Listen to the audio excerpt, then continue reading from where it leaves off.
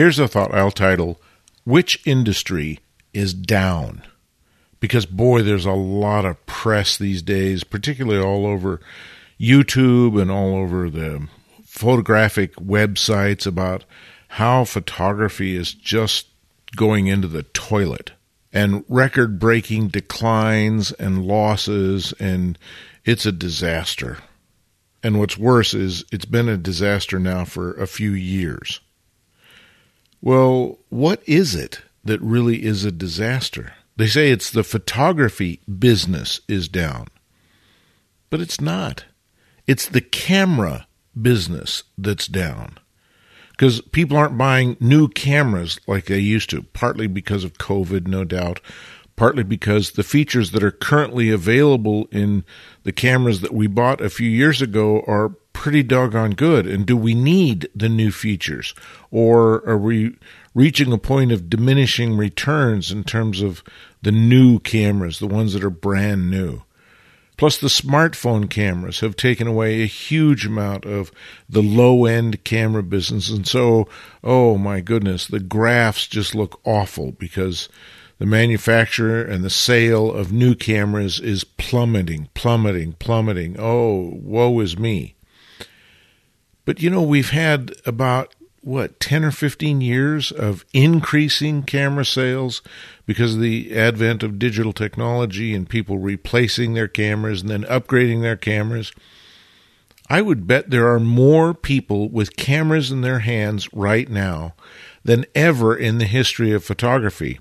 And I'm not including in that sentiment smartphones. I think there are more regular cameras, just digital cameras out there in the world, and still film cameras as far as that goes out there in the world, than have ever been in the history of photography. We keep making cameras, but they're not going into the landfill as fast as the camera manufacturers are making them.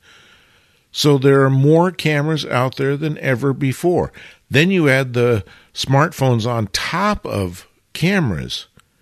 There are more people making more pictures, and ultimately, I think that's a good thing for photography, for the simple reason that a small percentage of those people will realize that they really enjoy photography much more than just a surface sort of passing thing. And they'll pick up a camera and maybe upgrade a camera in order to be a more serious photographer. They'll start looking at photography books or reading photography magazines or attending photography workshops. There's a small percentage, tiny percentage perhaps, who will get bit by the fine art photography bug, and they'll become serious photographers as a result of having been introduced to photography via their smartphone or via a camera they inherited or via a used camera they bought somewhere. I think ultimately the number of photographers on the planet is what determines the health of photography, not the number of photographic machines that are on the planet. That's one aspect of the world of photography. But to me, the number of people who are doing photography is the important measure.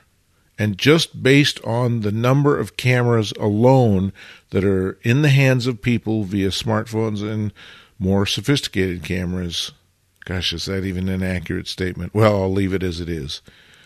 I think there are so many people interested in photography these days that it's got to be one of the best times in history to be a photographer and to be associated with such a vibrant community.